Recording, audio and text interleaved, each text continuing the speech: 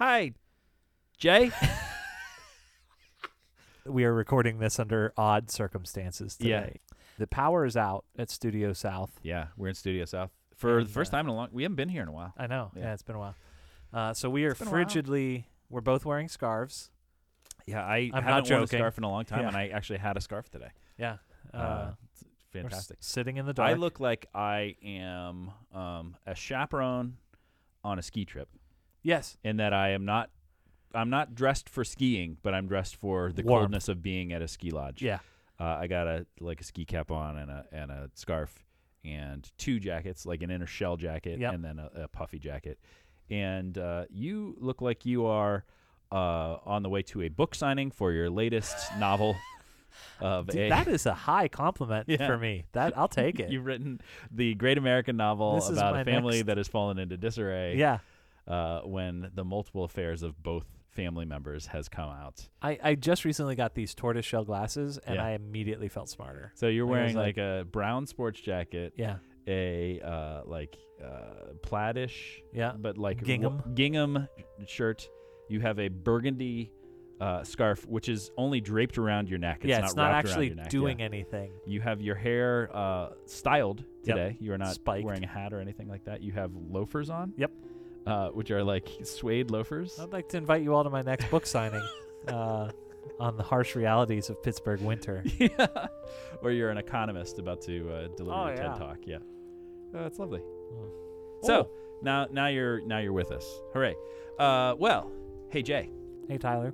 I have a question for you. This was horrible putting these cookies in front of Yeah, me. yeah, yeah. What's your question? So as we're finishing up our trilogy of trilogies here. Yes. And the reason for the timing of this is that we are on the eve, more or less, Eagerly anticipated. figuratively, almost literally, of the final film in the Skywalker saga that is Star Wars Episode 9. So much so, may I say, that I'm almost ready to declare a social media fast Ooh. because I'm so scared. Oh, yeah. This is when they start showing little clips. Yeah, and, little. and fake spoilers. I mean, Yeah. like half spoilers. So anyway, we'll get into that in just a moment. But there's the midnight show, Yes. which is coming. Which actually, the ridiculous thing. So it's being released on the 20th, but there are midnight shows on the 19th that start at 7 I was p.m. gonna say it used to be understandable Yeah. that at midnight you could go, and maybe they started to drift it back a little bit, like 11:30 or Yeah. something like Well, that. and I remember they used to be 12:01. Yeah. Like it was like you had to be in there. And I had friends who then got into a show and their ticket said 12 o'clock, and I was like, we got in early. It's like, well, Boy, side note. Yeah. Because we don't have enough of those on I this don't know that podcast. we've had front notes yet. Yeah. We're only on the side. I did a trip this past week to Austin, Texas, wherein Yeah. I flew from Pittsburgh to Atlanta to Austin. Yeah. Okay, I'm on board. Yeah. That's 1 hour back time zone in Austin from Pittsburgh. Okay. No, I thought you talked Atlanta. I was No. like, no. No, Atlanta was same time. I was only there for a hot minute, and then I came back. Yeah. But then, I don't know why, Southwest Airlines put me through To Denver. Colorado. Oh, I love the Denver airport. It's a great airport. I mean, it's great and it's bonkers.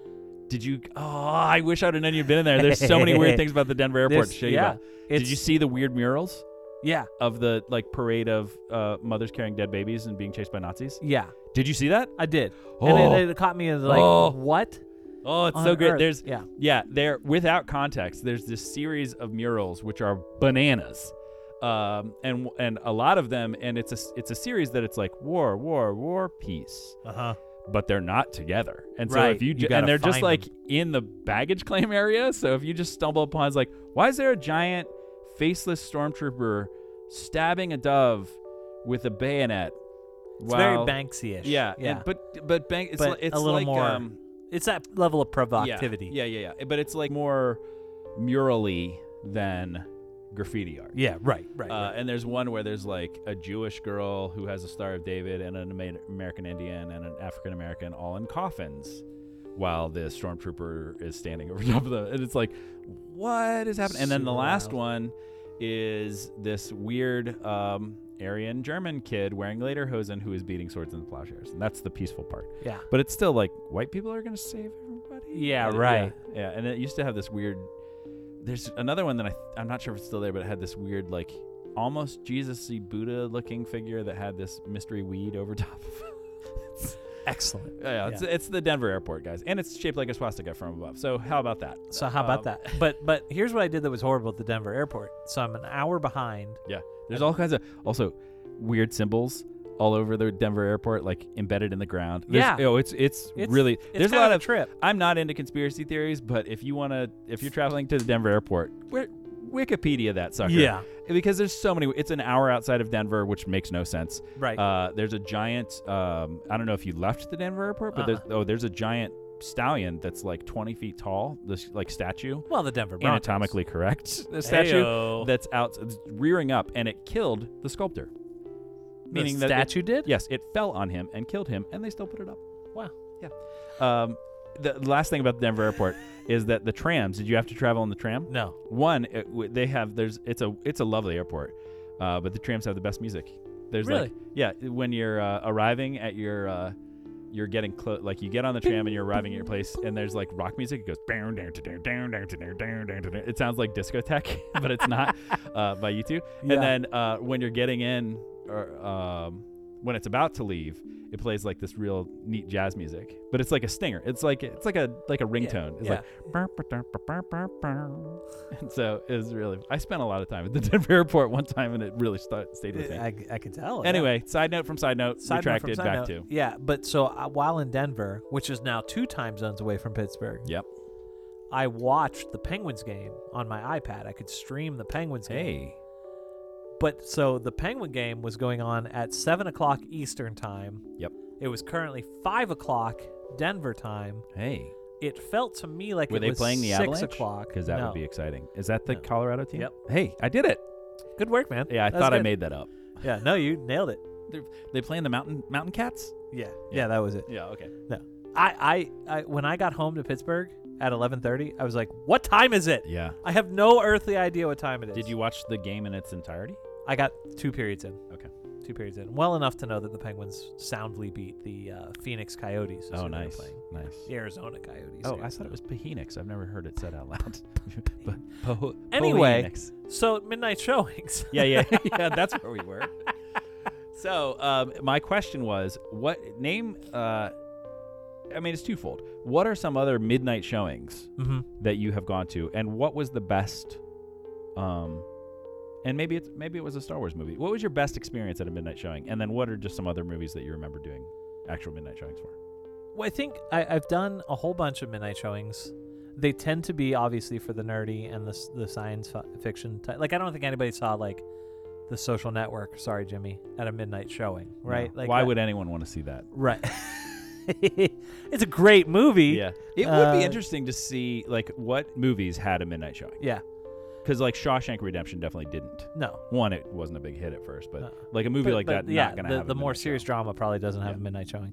And it is interesting with like the big blockbuster is going to have one, and then the cult nothing is going to have one. Yeah. So you've got Rocky Horror Picture Show. Yeah. With midnight showings and Avengers: Infinity War. That's what I was gonna say. I feel like it's one of the Avengers stories I can remember, one of the Marvel movies, doing a midnight showing too. But like, I just love that experience because more people are willing to like clap and applaud things. Yeah, everyone there at a midnight showing showing is there, not just like, what do you want to do? You want to go see it? Like they are intentionally there. It feels I don't mean this in the super religious way. It feels like church. Yeah. Like it's everybody. It's not just the movie is playing at me. Yeah. There's this kind of like communal thing and going you're all on. experiencing. Yeah. There is. One of the things that we miss in seeing movies in our house, which Jimmy had brought up in our movie one from long ago, that to see it with an audience is very different, and very few movies now do we get to see with an audience. When I just saw Knives Out last week. I want to see it so great. And we saw it at 10:30 in the morning to a sold-out theater. Wow. Now our theater has redone all the actual theaters, so there's like maybe 60 seats in it. So it's not, but it was still a full room of people watching this movie in the morning. Well, I feel like it was fantastic. I feel like that's part of it too. Is that the midnight showings tend to be more full. Yeah, they're electric. Right. And, woogie, woogie. Yeah. So like, if you're in a theater with 2 people or 5 people or even like 10 people, if something shocking or funny or whatever that elicits a response to you from the screen happens, it's like 5 or 10 people going, Yeah. but like if something really funny happens in a full room of even 60 people, it's like we're all laughing together. When everybody goes, I still Right. remember, and I think I said this when I saw Lord of the Rings for the first time, the Fellowship of the Ring.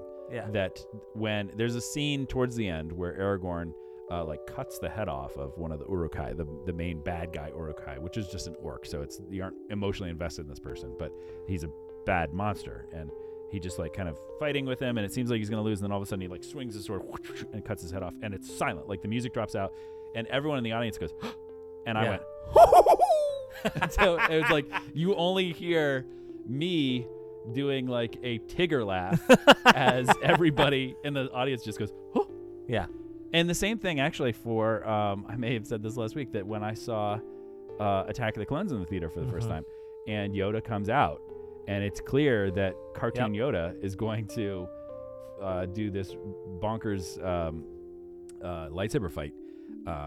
I went like I turned into a weird cartoon character of giddiness when I get real excited in the movie theater. And even like the moments that I'm thinking about Avengers Infinity War. That movie ends kind of like Empire in that the hero's lost in a way that you know there's another movie and they're going to come back and they're going to fix it. Yeah. But still, at that midnight showing, it took everybody a good while to get up out of their seats. Oh, yeah. Like we all just kind of sat with the heaviness of what just happened. Yeah. Yeah, that was another good moment. What's the weirdest movie you saw at a midnight show? I don't think I've seen anything outside the genres of Marvel or Star Wars. And I'm trying to at think midnight of. showings. I've seen all the And Star Wars. Batman, Superman. Yeah, I think I've seen all the Star Wars on the earliest show that I could. Yeah. I saw all the Harry Potters that way. Yeah. Like at midnight show. And I would see Harry Potters with youth group kids. So I think every Harry Potter I saw on opening night with high school kids. And or my wife, depending on kids we had and people who could watch with us. I saw Man of Steel. Ugh. I will defend that movie when we come around to doing a Superman episode, which I'm begging for. Yeah. Oh yeah. We definitely need to do one. Yeah. But people like straight up dressed up for the Man of Steel midnight Yeah. showing out here. Yeah. In a way that even I, in my high level nerdiness, kind of went, ugh. Yeah, and then you're kind of stuck there Yeah. like that. And especially, I remember that with the it was interesting there, because Phantom Menace came out 20 years ago. Yeah. And so there's actually a lot of stuff talking about the 20-year anniversary of Phantom Menace. There's a great podcast called Film Spotting that is their most recent episode, which actually is not out at the time of this recording, but it will be out by the time you hear this. Yep. That's a great podcast. Listen to it, Film Spotting. And they're going to have a re-review of the Phantom Menace because it's the 20th anniversary. And they just did 9 movies from 1999, and that's the last one they're doing. Yeah.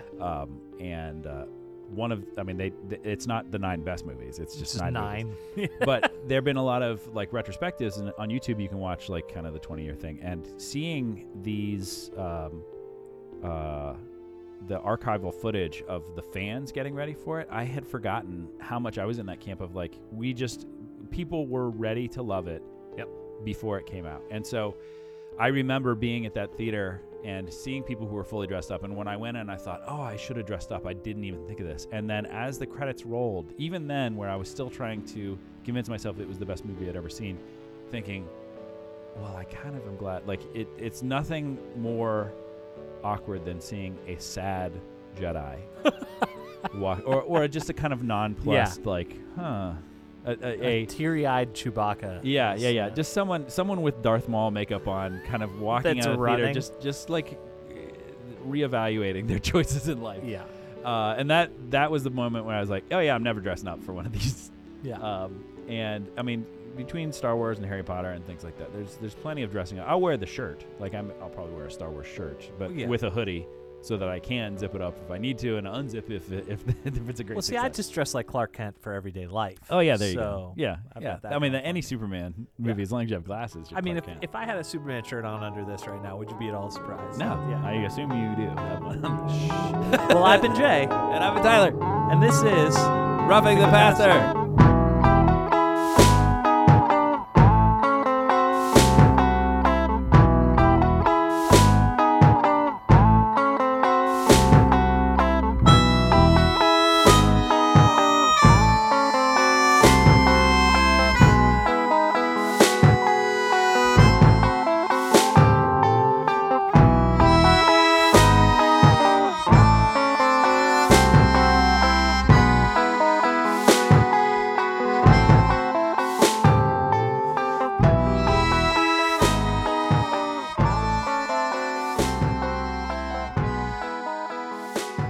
Okay, before we get too far into it, our previous episode had an addendum to it. Yes, the mini-sode. Because who'd have thought that these two middle-aged guys have very clear ideas about this movie that ruined our childhood. Yeah. And so it was important to bring in a different voice from a different generation who experienced these movies in a different way.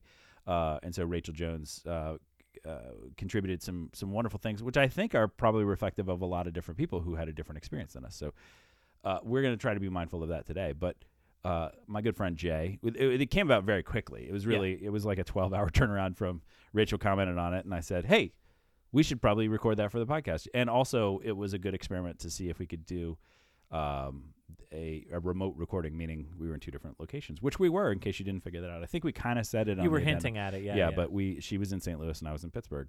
It still is the case at the time of this recording. At the very moment. But Jay wasn't able to, because it was so last minute, I said, hey, do you have half an hour? And he thought he might, but he didn't. And it was actually, I'm not sure we could have done in 3 different locations. Yeah, right. It would have been messed up. Anyway, what were your thoughts? So, first of all, I thoroughly appreciated having another voice come in and be on the podcast and the conversation. Absolutely. That comes from that, because I assume I am wrong most of the time. Yeah.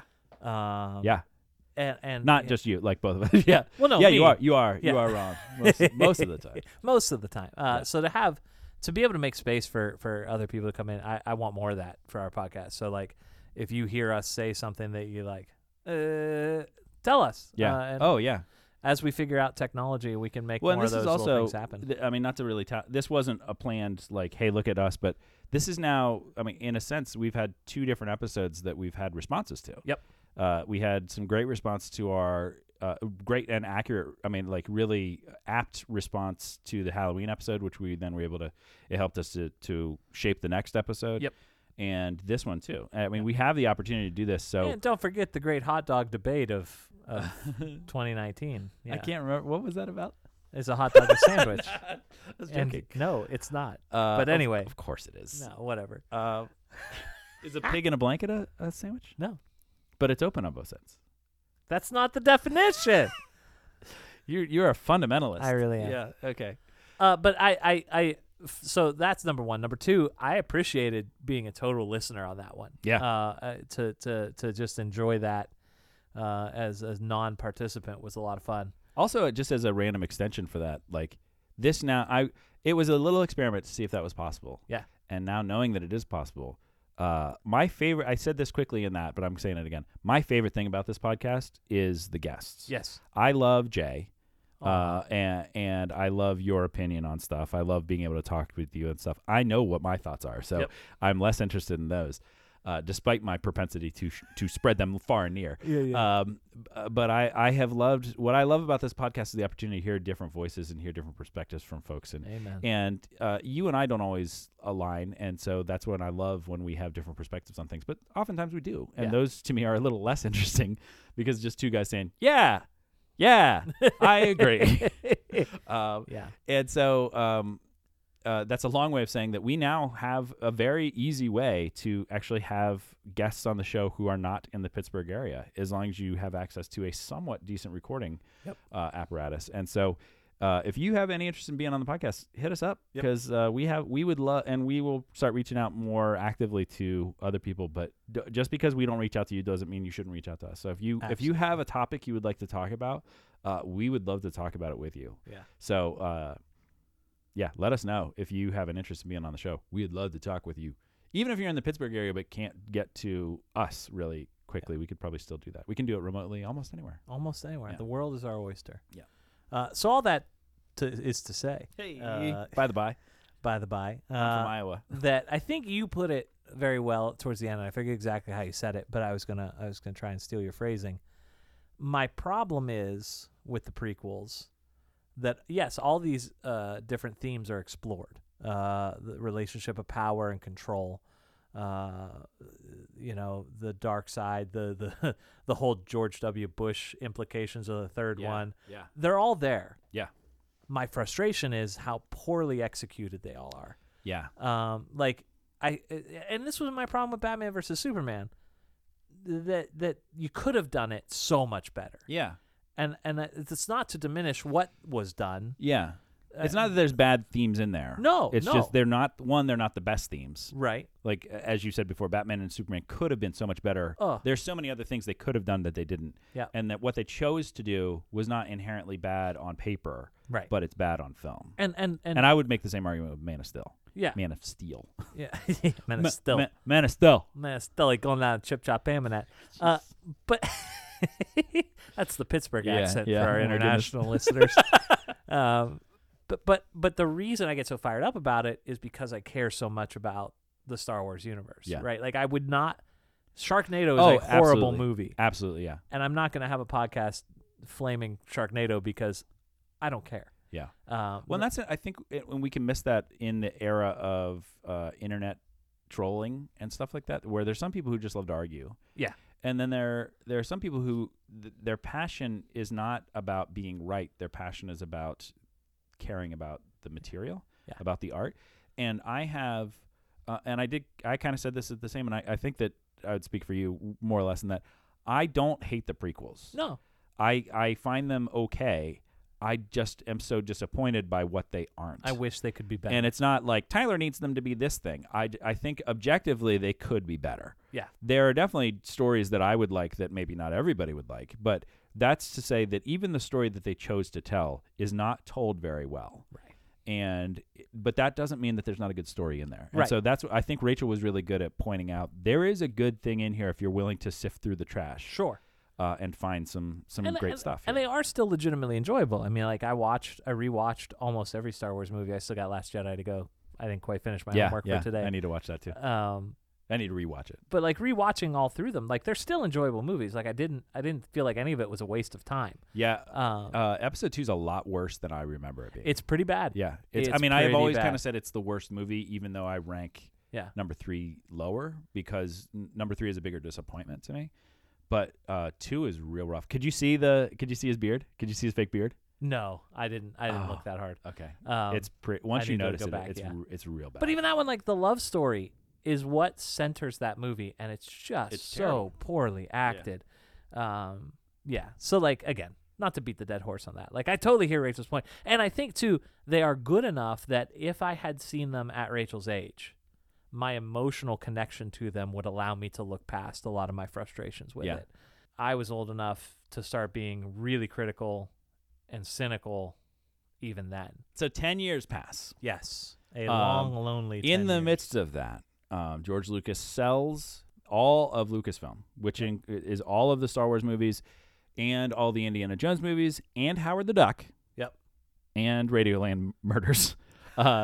All of the just to get the it lucrative sweet dollars in those Lucasfilm movies, which by the way they're still gonna make an Indiana Jones 4.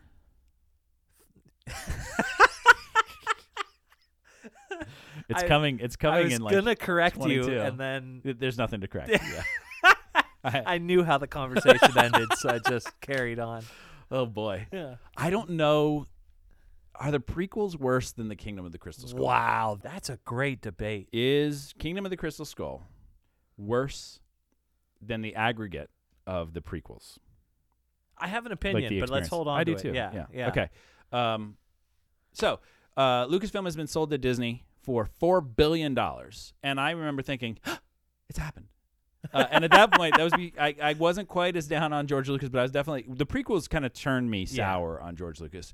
I wasn't all the way where I am now, where I'm just a full-on cynic about George Lucas. Marcia Lucas, by the way, is her name. Hey, we found it. Oh, and she won an Oscar for editing. Every time you brought her up and said, I need to kept remember thinking, her name. why don't I look at my phone right now? And then I was doing the same thing, yeah. listening to last week. Yeah. There were 3 people who edited it. I don't know that it's her and 2 men. Yeah. I don't know the names of them, but they all won Oscars for it, which is even more infuriating that he has gone back to edit that so much. And anyway, that's from So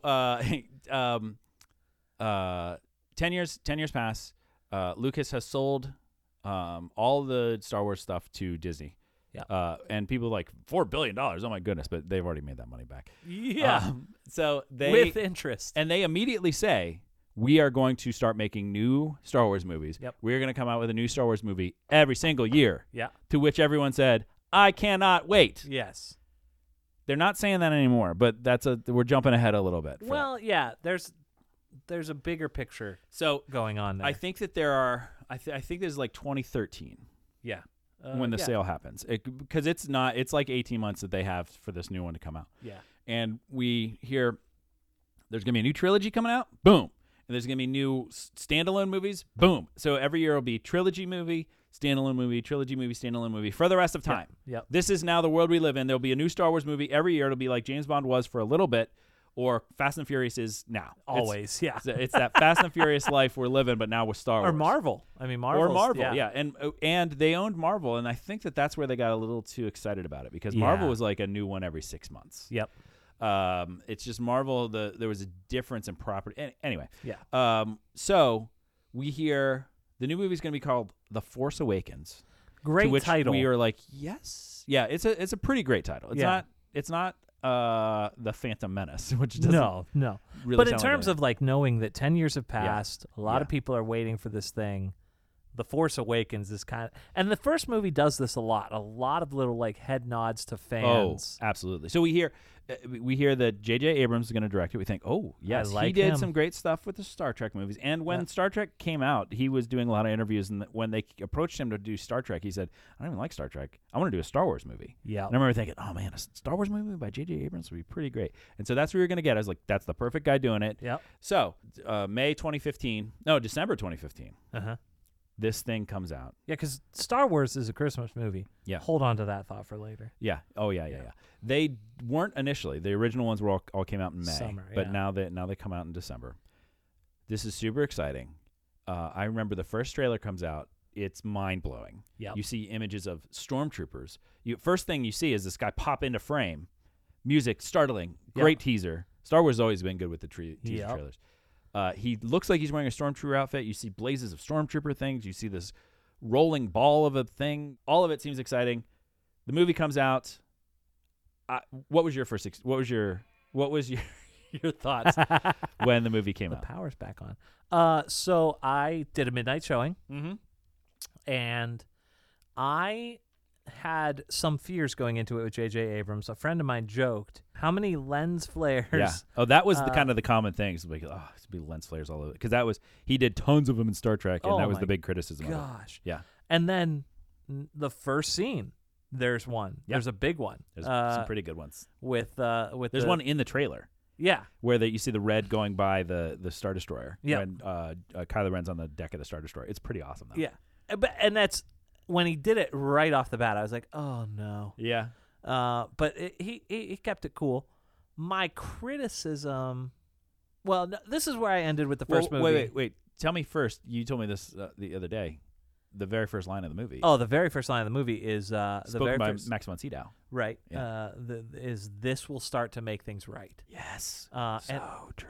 And that's, again, for those of us that grew up disillusioned from the prequels. Yeah. It was. And this is where, on the first movie, I give it a solid B+, in that it is better. Yeah. Like, abjectly better Yep. than the prequels. Yep. However, my criticism with it, and I think I'm okay with this criticism, is it's a New Hope again.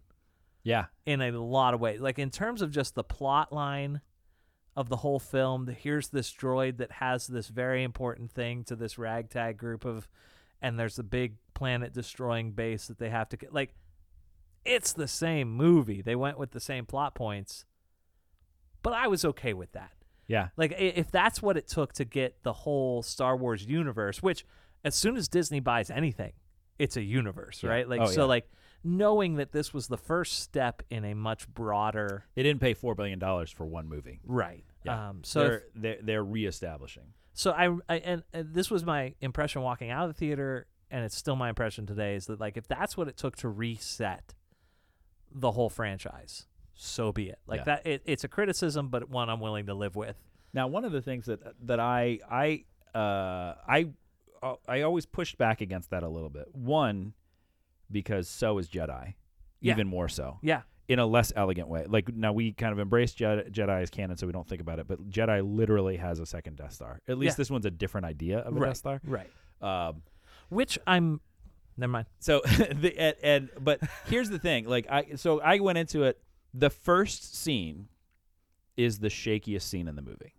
Yeah. Like the first scene was like, oh, this kind of feels fake. Like it's a little too clean. Like it wasn't bad. It wasn't prequel bad, but it was like, oh, this feels just like a regular movie. It doesn't feel. It doesn't have that Star Wars weight yet. Until Poe Dameron shoots at Kylo Ren, shoots a blaster at Kylo Ren. Yep. He reaches out and stops the blaster. Yep. So there's this like blaster bolt just hanging in the sky With the lens flare. and I was like, that's the first lens flare I saw. And that was like awesome. Yeah. And then they go and they have this moment where they're just kind of staring at each other, and Poe Dameron says, no, who talks first? You talk or I talk? And I thought, well, that's not Star Wars, but it's hilarious. And Right. this guy's the Han Solo. Yep. And because Han Solo was the closest to like an irreverent kind of voice in there. Yeah. And so I just rewatched this week. Yeah.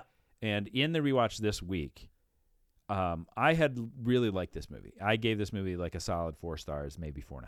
Yeah. It's probably better than I remembered it. It was better watching it this time. It's a better made movie.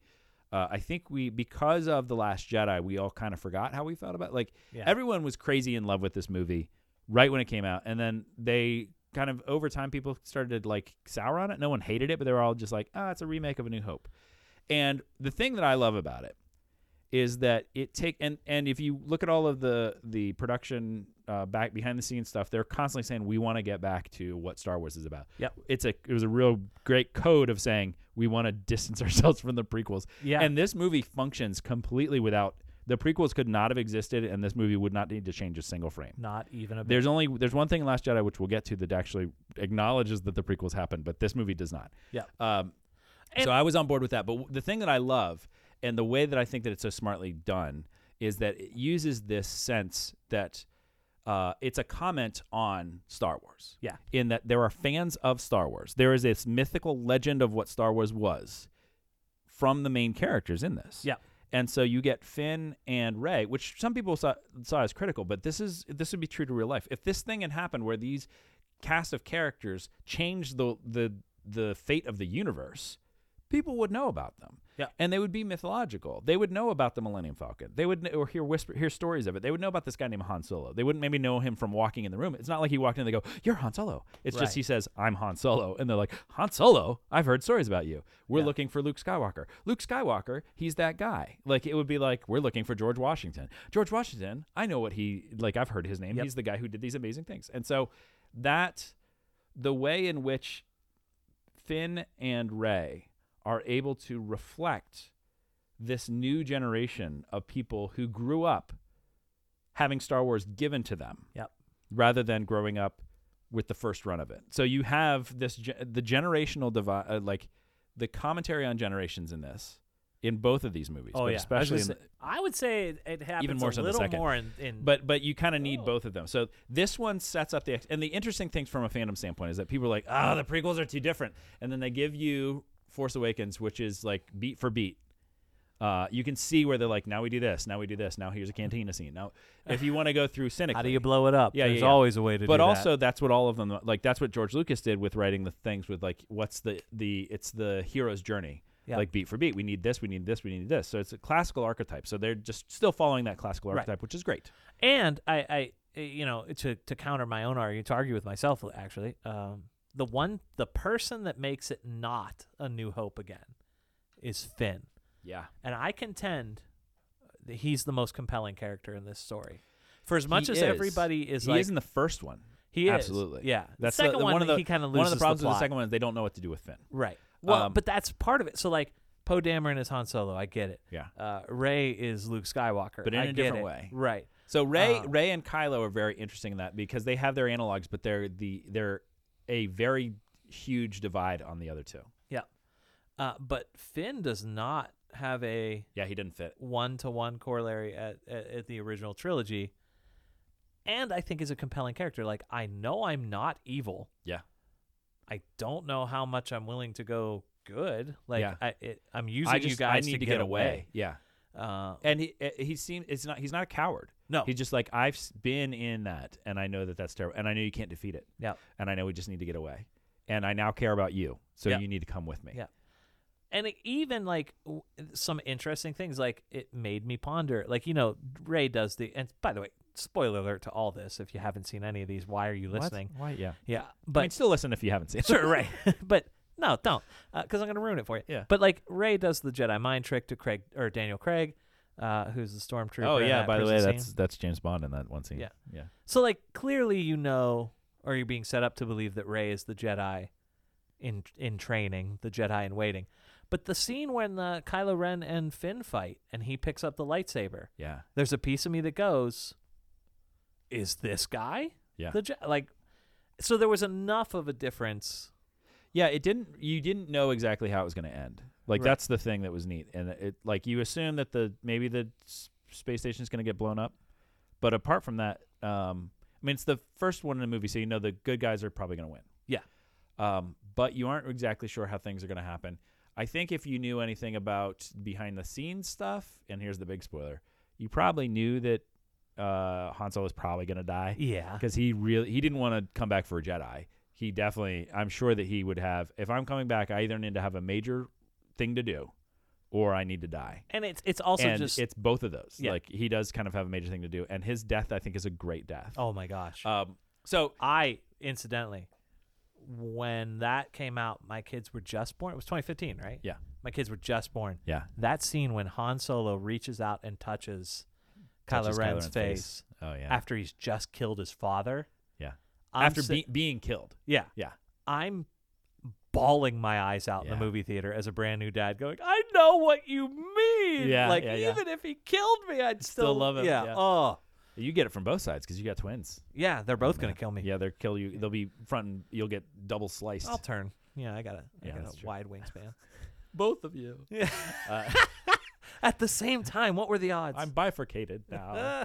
But I think that the one thing I love, so Rey is, to me, an incredibly compelling character. yes. Even though she has that, she's the hero's journey. She's the Bilbo Baggins, the Luke Skywalker, the everything. Like she's lost. She finds a purpose. Blah blah blah. She's searching for a purpose, which extends into Last Jedi. Ugh. But her character, I love right from the beginning that they set up this this strong woman character who is she's not just a boy that's written or a girl that's written as a boy, which is kind of Right. the typical screenwriting things are damsel in distress who then somehow gets a little bit of agency, which is kind of like that's the Princess Leia route where she's a damsel Yeah. in distress who then does not need you, Yeah. which is awesome, but still fits that typical archetype. Then there's the other thing, which is kind of the typical Disney animated movie Mulan. thing where it's not even Mulan. I mean, Yeah. Mulan, that's part of the story, It's but like it's right like on the nose. whenever, or like Mighty Ducks kind of thing, wherever they have a girl who is basically, it could be a boy character. We just gave,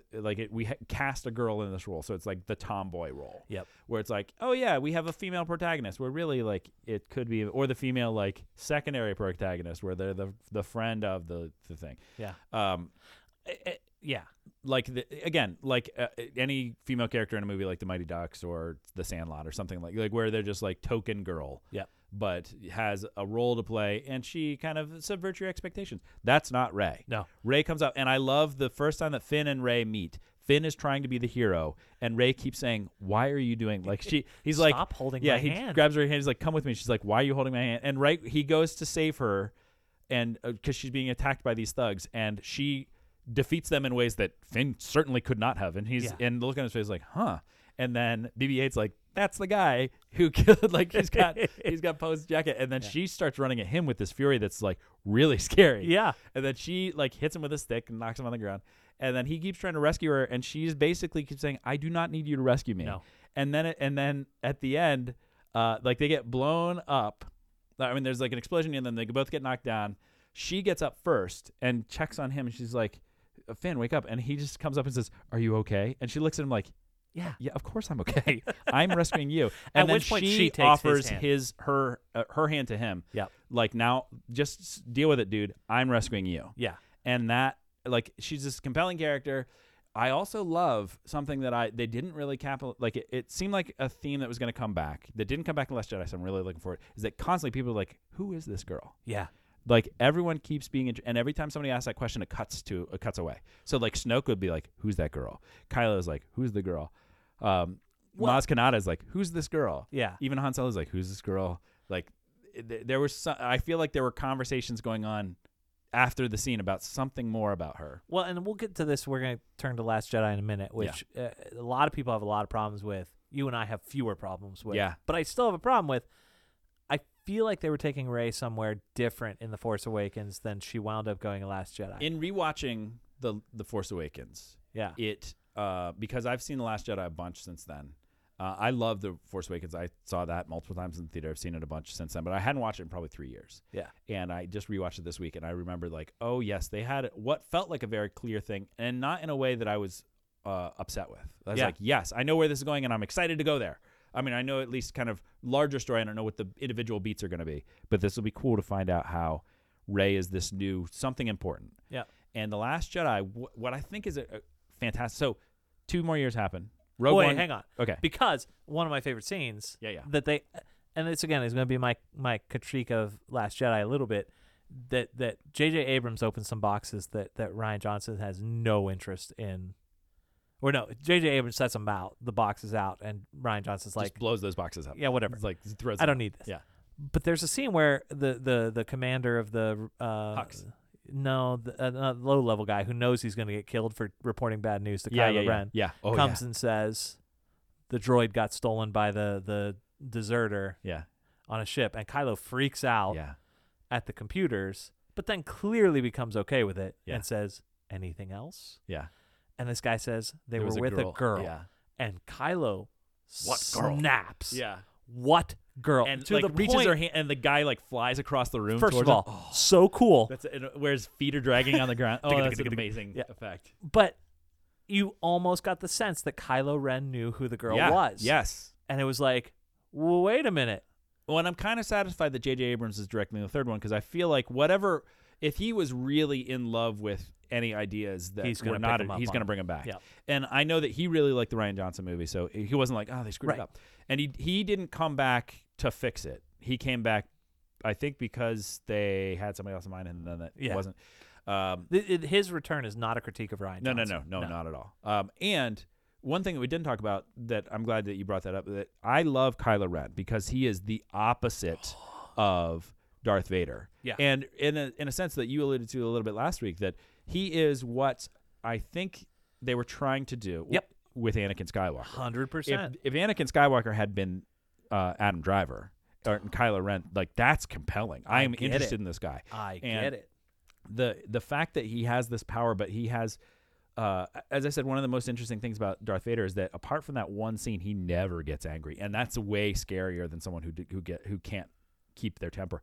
And to have a Jedi who has this immense power, but is just filled with this unspeakable rage. Yep. And so he can't control his power. And I love that his lightsaber is like a little fiery. And it's like it looks like it's going to explode at any moment. Like the blade part of it is not solid. Like it's real jittery and like sparking all the time, and it looks like it's just barely contained. And that's how Kylo Ren is. And he has this put together look, which I love that they keep commenting on, where they comment like, you dress up in this mask, but really you're under. And Snoke really mocks him in the next movie where he's like, take off that ridiculous thing. Yeah. But that the idea of this villain who is trying to clearly emulate Darth Vader, it's the same thing, like where he is trying to live up to the expectation of someone who has this power, who he sees as someone who was corrupted by not having enough faith, by the light side, and he doesn't want to be that. And that makes that scene between he and Han so compelling, but he is trying to for the greater good. Again, that's what they were trying to do with Anakin. Yeah. For the sense of getting ultimate power, he needs to cleanse himself of any kind of compassion. Yeah. And he struggles with it because he ultimately is good inside him, but it's the opposite of what Luke did to Han Solo or to Anakin in Jedi, is that he's trying to get rid of the last bit of light, not because he's trying to become evil, he's trying to become powerful. Yes. And he can't be powerful if he doesn't get rid of this compassion that he would have for the enemy or for whoever. And so he needs to cleanse it by doing this active thing of killing his father, patricide. And so that's when he says thank you when he kills Han Solo, which is So 2 years pass? Rogue One comes out in between. We'll talk about that later. Oh man, it's a beautiful mess that lands on its feet somehow. And it's like, oh, okay. Yeah.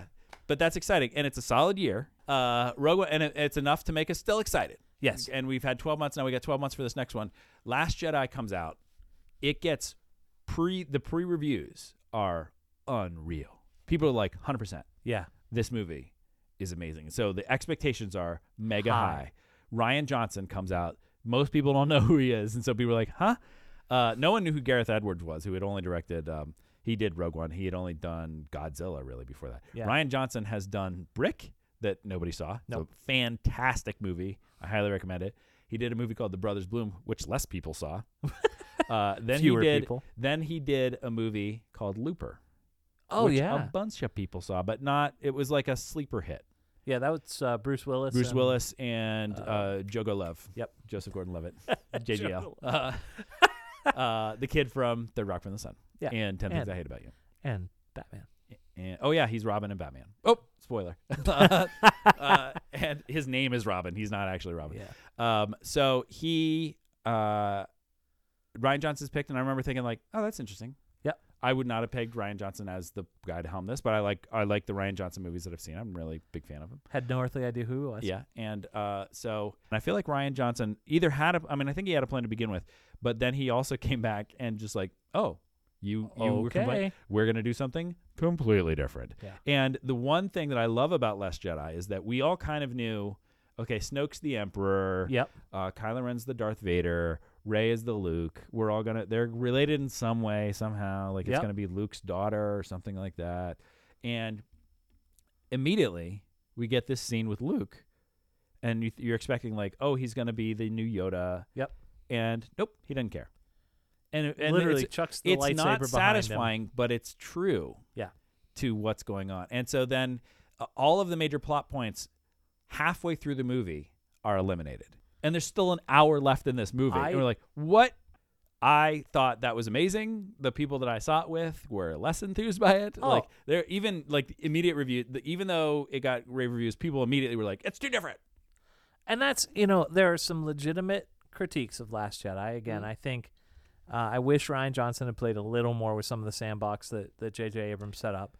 Yeah. The Leia stuff was clearly compromised by the fact that she died. Right. And they were. I think that what I heard largely is that she doesn't have as much to do in this one because they were setting up the first movie's Han's movie. Yeah. This movie's Luke's movie. The third movie was going to be all the heavy lifting on Leia, and she didn't film any of it. Yeah. So they had to completely redo what that story was going to be. Yeah.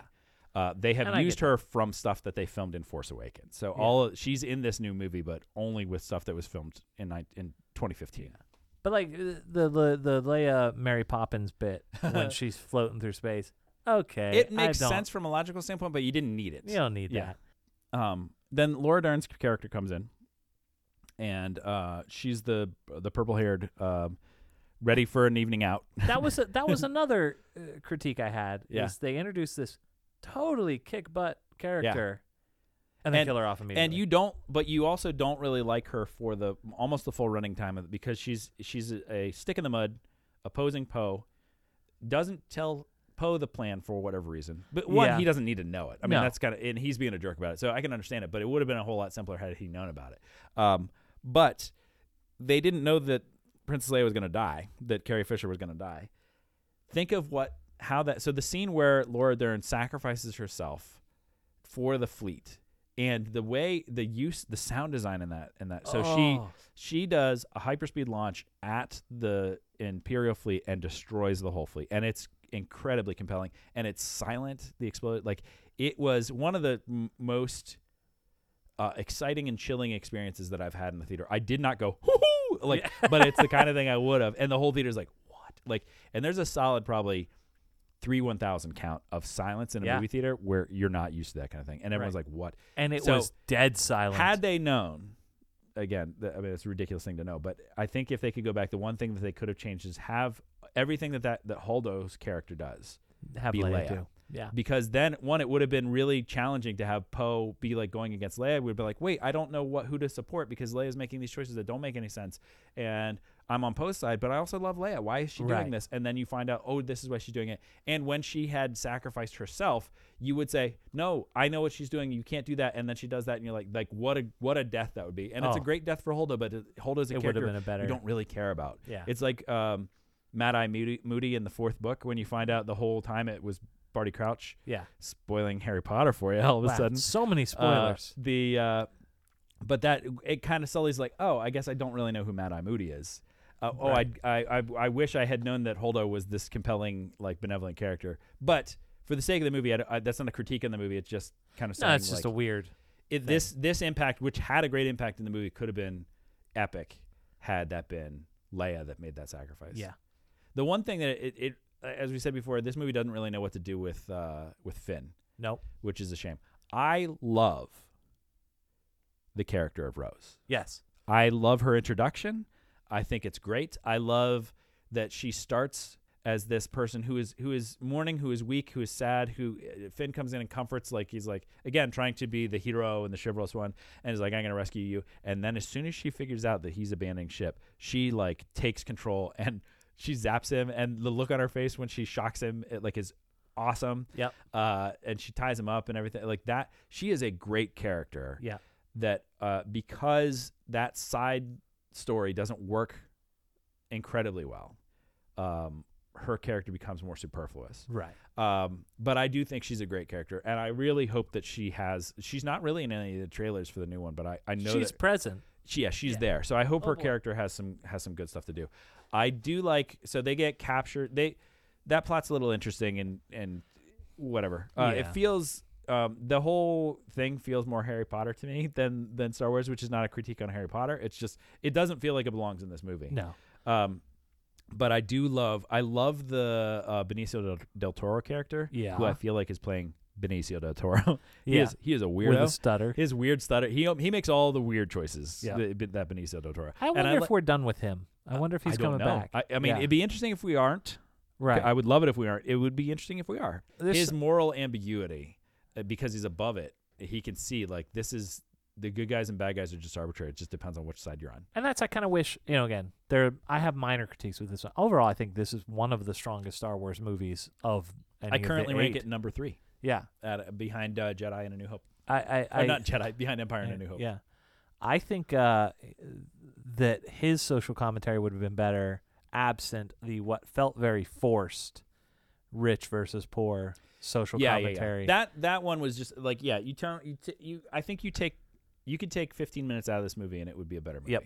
And most of that needs to come from the let's set all these animals free. Yeah.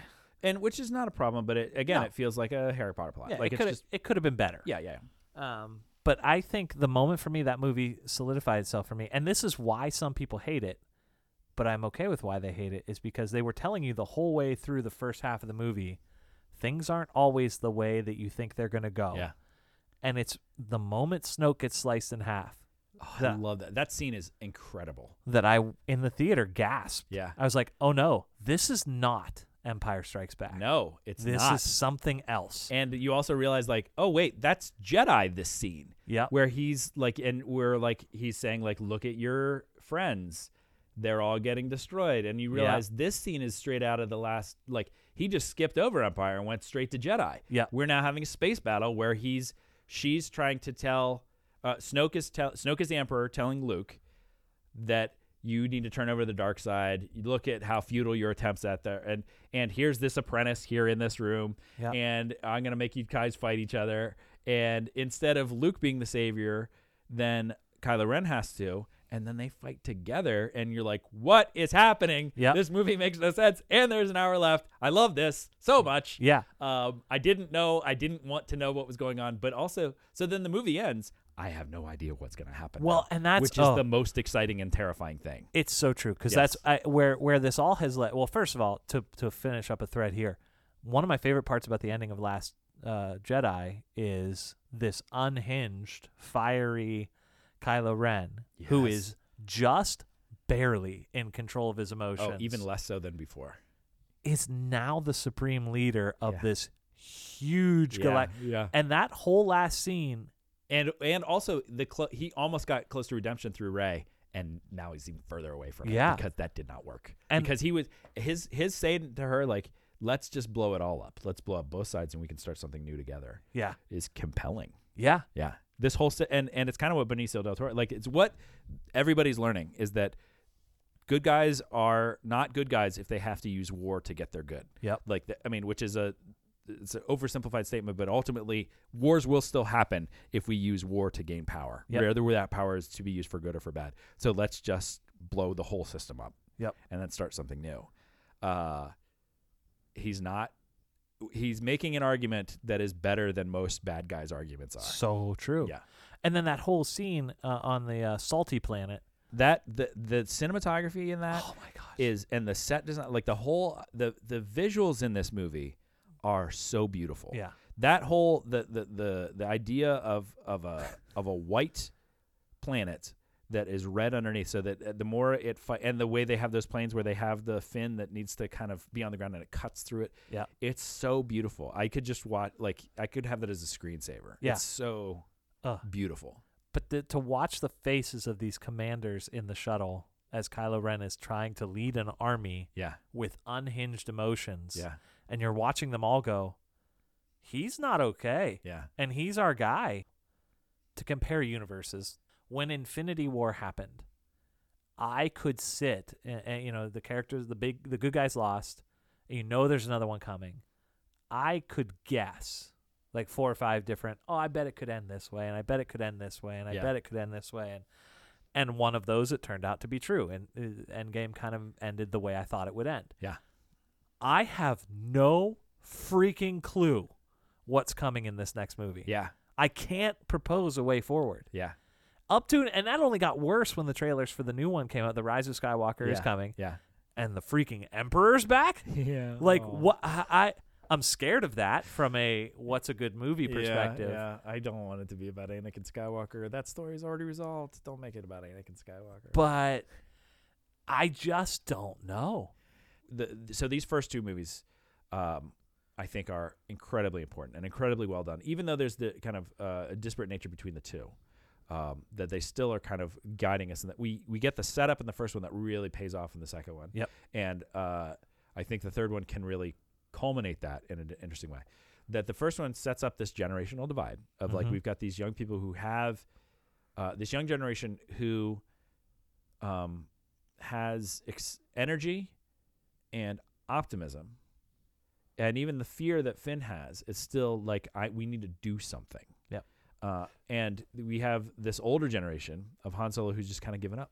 Yep. And like, we saved the universe, and what good did it do? And now we've given up. And then we go into this next one, and Luke is so much that. Oh. So one of the things that, to me, why I love Last Jedi is the commentary that it has on us for generational divide, especially within the church. That conversation between Luke and Yoda. Oh man, I want Yes, to like yeah. frame it in my office. So we have Luke Skywalker, and I know a lot of people were really mad at how Luke Skywalker is characterized, but that is so true to reality. Yep. That we have a generation of people who did all they could to save the universe, and they felt like they did, but then the universe keeps going. Yep. That's it's almost like the second act of Into the Woods, to get back to our theater thing, where it's like, what happens after the happily ever after? After you've saved the universe still exists, and evil is still going to come back. And so what do you do?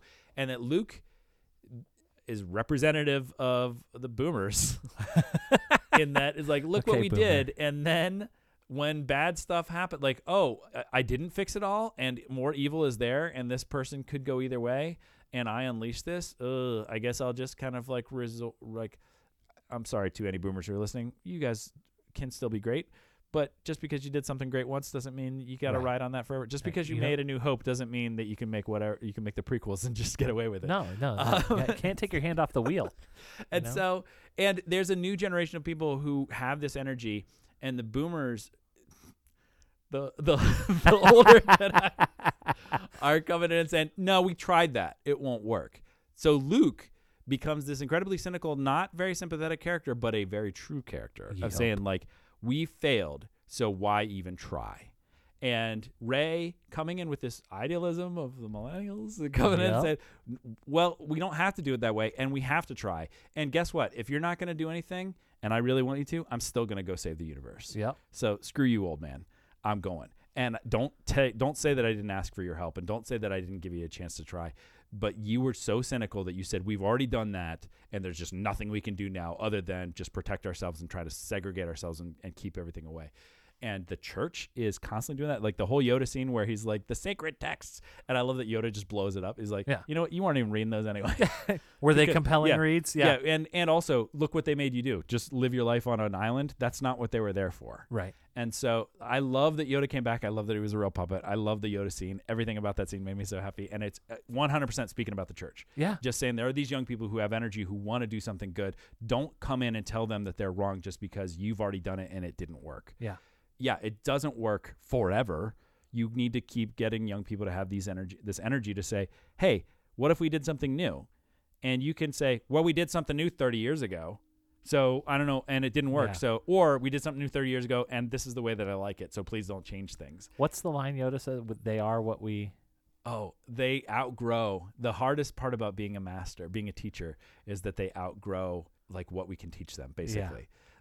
Which is so true to all teachers. That unless you're doing that, unless the people you're teaching become smarter than you or surpass what you're able to teach them, then you're not a good teacher. You're doing it wrong. And that's the hardest part about being a teacher, being a master in the sense is that they will outgrow you. Yeah. And that's okay. And that's Not what only Yoda says. That's to be it's celebrated. essential. And it's essential. And that's the goal. And so don't get mad when that happens. Right. And especially in the church, that we have so many people in the church who are saying, we need to be this. We need to go back to what we were, which is kind of what Luke's doing in that thing. Hey. And really, and then there's all these young people who have energy who's like, no, we want to do something good, but we don't have any interest in that. Right. And we don't have to be that. And that thing is failing. And just because it worked 30 years ago doesn't mean it's going to work now. So don't act like, well, that won't work, so let's not try, because of course that won't work, but we still need to try. And so these young people are like, the church is saying, well, no, we're not going to do that. And so the young people are saying, fine, we're going to go change the world on our own. My goodness. And we don't need the church to help us do that. I mean, again, I watched this movie with Pastor Eyes. You can't help it. There's a scene right before the Yoda scene where Luke and Rey fight. Yeah. And the movie begins with her handing him the lightsaber as if to say, teach me. Yeah. Or like, save us. Yeah. Because you did it before. And then later on through the movie, they're fighting in the rain, and she beats him. Oh, yeah. Like, straight up beats him. And then her response to it is to pull out the lightsaber and try and hand it to him again. Yeah. And say, look, I can beat you. I am better than you. I still want you to help. I still want you to be part of this. I'm still inviting you into it. There's room for you in this new place. And he doesn't take it. And I like that to me again was just like, sounds like the church. My gosh. Yeah. Oh man. Like it's again, the people that are upset about, I think, The Last Jedi are upset that it isn't Empire Strikes Back. Yeah. Which I think is hilarious. Yeah. Because I think he took it in such a beautiful place. And it's so true to where we are right now. Yep. That we have a generation of heroes that like being celebrated as heroes, rightly or wrongly. That's not to undercut what they did, but that you can't save the world one time and have it be saved. Yeah. And so, and then when the world starts falling apart, then they get mad at the younger generation. It's like, we saved this thing and you let it fall apart. Yeah. And that's what, like, Luke goes into exile because of the younger generation scaring him from their power, being more powerful than him, and having a power that he didn't understand. And so then he left. And then the coming back, the sacrifice that he comes back. One, that battle scene is so great. There's so many little allusions to it. Like, he says at the beginning, like, what do you want me to do? Go out with a laser sword against the whole First Order, which is exactly what he does in the end scene. It's so, like, what's said as a throwaway joke, the writing in this movie is so great, aside from the Harry Potter land. Yeah. And that, like, again, it speaks to, yes, what you can do for us older generations, and I include myself in that now. Like, as I said before, that I'm realizing that what the church is going to become is not going to be led by me. Right. And right now, I have an agency and a power in the church that I didn't have when I was younger, and I can use that either the way that it was used before, to sit on the throne and do, like, have things be the way that I want to be, and then tell the younger kids, wait, like I had to. Yeah. And then one day you'll get to sit in the throne and and you'll be the steward of this thing that has been handed on to me. Yep. And I'm just going to get the seat the way that I like it right now. Or I can say, you know what?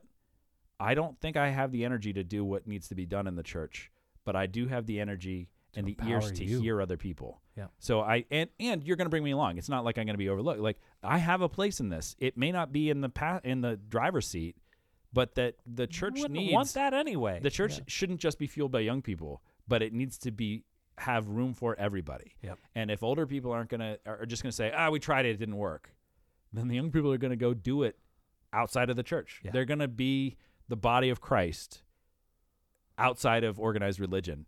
And that's what's happening right now. And it's not that people don't have compassion. It's not that younger people are not interested in spirituality. It's just they're not interested in maintaining an institution that is dying, Right. that needs to be foisted up like the old republic.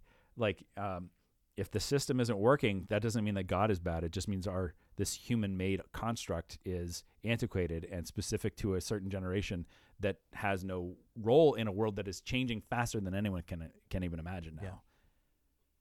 Oh, I was watching the impeachment hearings last night. Oh, in America? Yes. Oh, okay. In case you were living under a rock, there's this impeachment hearing going on, and I haven't been paying attention to like the impeachment inquiry, please. Yeah. Well, I was watching a hearing, like a public hearing. Oh, yeah. And there was a Republican congressman from wherever. Just if he was a day under 70, I'd be shocked. Yeah. And I went, wow, that's a crotchety old man. The Republicans sure have a lot of those. And then he finished his time, and the chairman said, okay, well, the gentleman from blah, blah, blah, stand up. And a Democrat who was maybe a day or two over 70 starts crotchety old manning on the other side. Yeah. And I went, oh, so the problem is our leaders are all, and look at the average age of Congress. Look at the average age of our leadership. Like, it is just an old man's game. Well, and every right once now. in a while, you'll get a younger voice come in there and just like hit him with the facts, And hit him they're with the facts, hit him with the scared facts. to And then it death of goes it. back to the old man's like, well, and they just don't even address it. Yeah. Like, the economy is great, and look at all this. It's like, that's not, what are you talking about? That's not even what this is about. Yeah. Yeah. Yeah. So, I mean, that's a piece of it, too. And I think, my favorite thing that you and I do together is the podcast. My favorite thing that we used to do together, my second favorite thing, you just rolled off, but the work we do in training up the next generation of pastors to come Commission in. for Preparation on Ministry. We did it. We as a commission decided a little while ago to make a move to make it a little easier, not dramatically, but a little easier to get through the process. Yeah. I've never been prouder. We got rid of a step that was just theater. Yeah. To make old people feel happy about themselves because they could ask these 100%. hard questions that were asked of them at a time where it doesn't matter. No. Like the people who are almost ready, like you've passed the bar effectively to become a lawyer, but you've passed all the tests and all of the things, a multi-year process to become ready to be ordained as a minister. And this last step is you get examined on the floor of Presbytery, which means anyone can stand up and ask you any question. But in the history of Pittsburgh Presbytery, we look back at it, 0 people have not passed. Yeah. No matter how they answer those questions. No vote. Yeah, no one has been voted down at that step in the process. And so we realized, well, then why do we have that step in the process? It's just to make people feel proud about themselves. Like, well, I was asked these questions, so let's get and we're oversimplifying it. There is some benefit to it. Sure. There is some, like, you get to know people, but it's not helpful. Yeah. Other than, like, you don't have to do it that way. There are other ways to accomplish those things in more helpful ways. Yeah. And the commission is there specifically to do everything to make sure that people who shouldn't be pastors don't get through, or people who aren't ready for it don't get through yet. Right. Like, it's a gatekeeper process that's not meant to keep people out, but it's to make people prepared. Yeah. And so no one gets to that process. No one should get to that point in the process. If they have, we failed. Yeah. And that it's not going to be solved in a 20, 30, 40-minute question and answer session. No. So we got rid of that process. To be on the ground and saying that this is the next generation of pastors to come through. Like, there were some young pastors who came up the last meeting we had that I was just like, oh my gosh, if this person's in charge of the church, we're in good hands. Yeah. That's exciting for me. And to say that is to recognize that I will not be driving much longer if I've even been driving at all. Yeah. To make room for somebody else and say, come on, show me how you want to do this, I think is just a beautiful thing to do. Well, and it's in that sense, I mean, that leadership, it's not to say that we won't have leadership in the church, but that we don't have to be we have a system right now that there are primary voices and there are secondary voices, and everybody takes their turn. Yeah. And you earn your spot. And I mean, that's how our culture is designed. And that's not a great culture. No. And that we are starting to realize, we the world, not we, Jason and Tyler. Right. But that it's okay. Me giving you a voice doesn't mean that my voice is not there either. No. But we're so afraid of losing a voice, and this is a lot of what's happening with people of color right now. That the people who've have the primary voice, the white population in America, whether you've forced it or not, that's been. I mean, most people on TV are white. That's not reflective of the generation. Most, almost exclusively, all of our presidents, except for one, have been white men.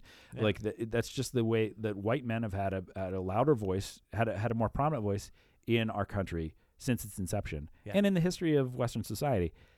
So for more people who are not white men to have voices of power is not a threat to white men. No, it's not. It does mean that we don't have the only access to the microphone. Right. So yes, we're gonna not have unfettered access to voices of leadership, but it doesn't mean that white men have no voice now. Right. Like that the part of being in community means that other voices have as much of importance as yours, even if they are completely different than yours, even if they're of a different generation. That all wisdom is not gained through experience or through being older. Yeah. Getting older has made me realize that more than anything, is that just because I've been around longer, like I do have some experience, which has really been really helpful that can be shared. But me being around longer doesn't mean that I'm the smartest person in the room. It doesn't mean that I have the best wisdom on any given topic. There are many topics that I've started to realize, like, oh, I have no idea what's going on.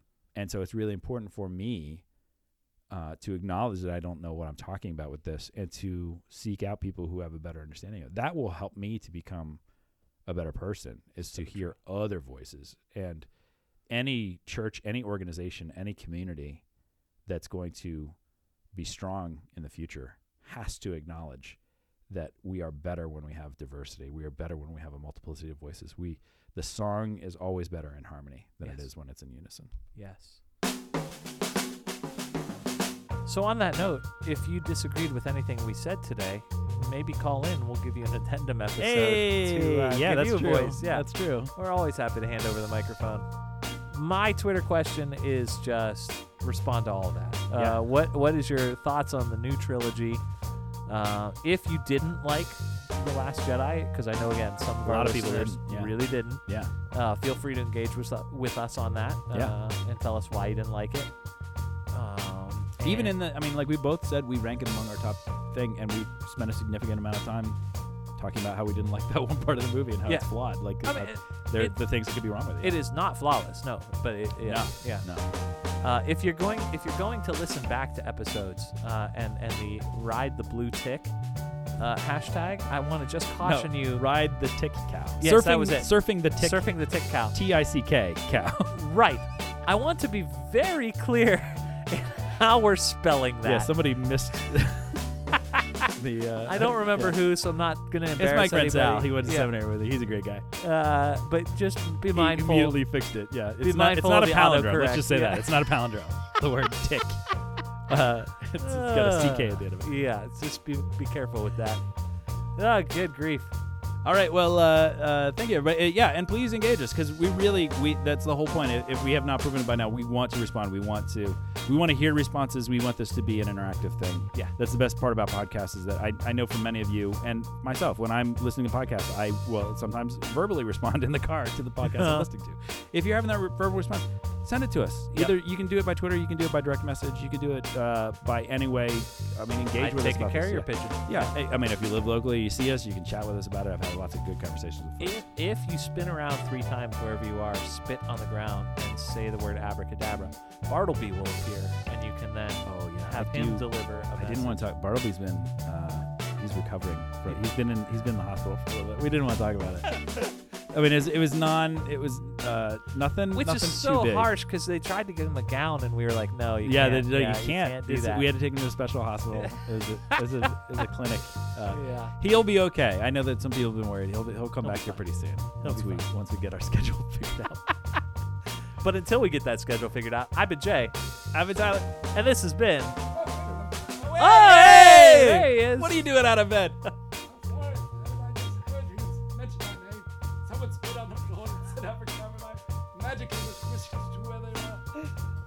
Glad you're here, buddy. Well, I'm so glad you're gonna rip your stitches. Go back, put that cone back around your neck, and go make us some biscuits, and then mop the floor on your way. Yeah, thank you. All right. Well, I've been Tyler. I've been Jay. And this has been Roughing the Pastor.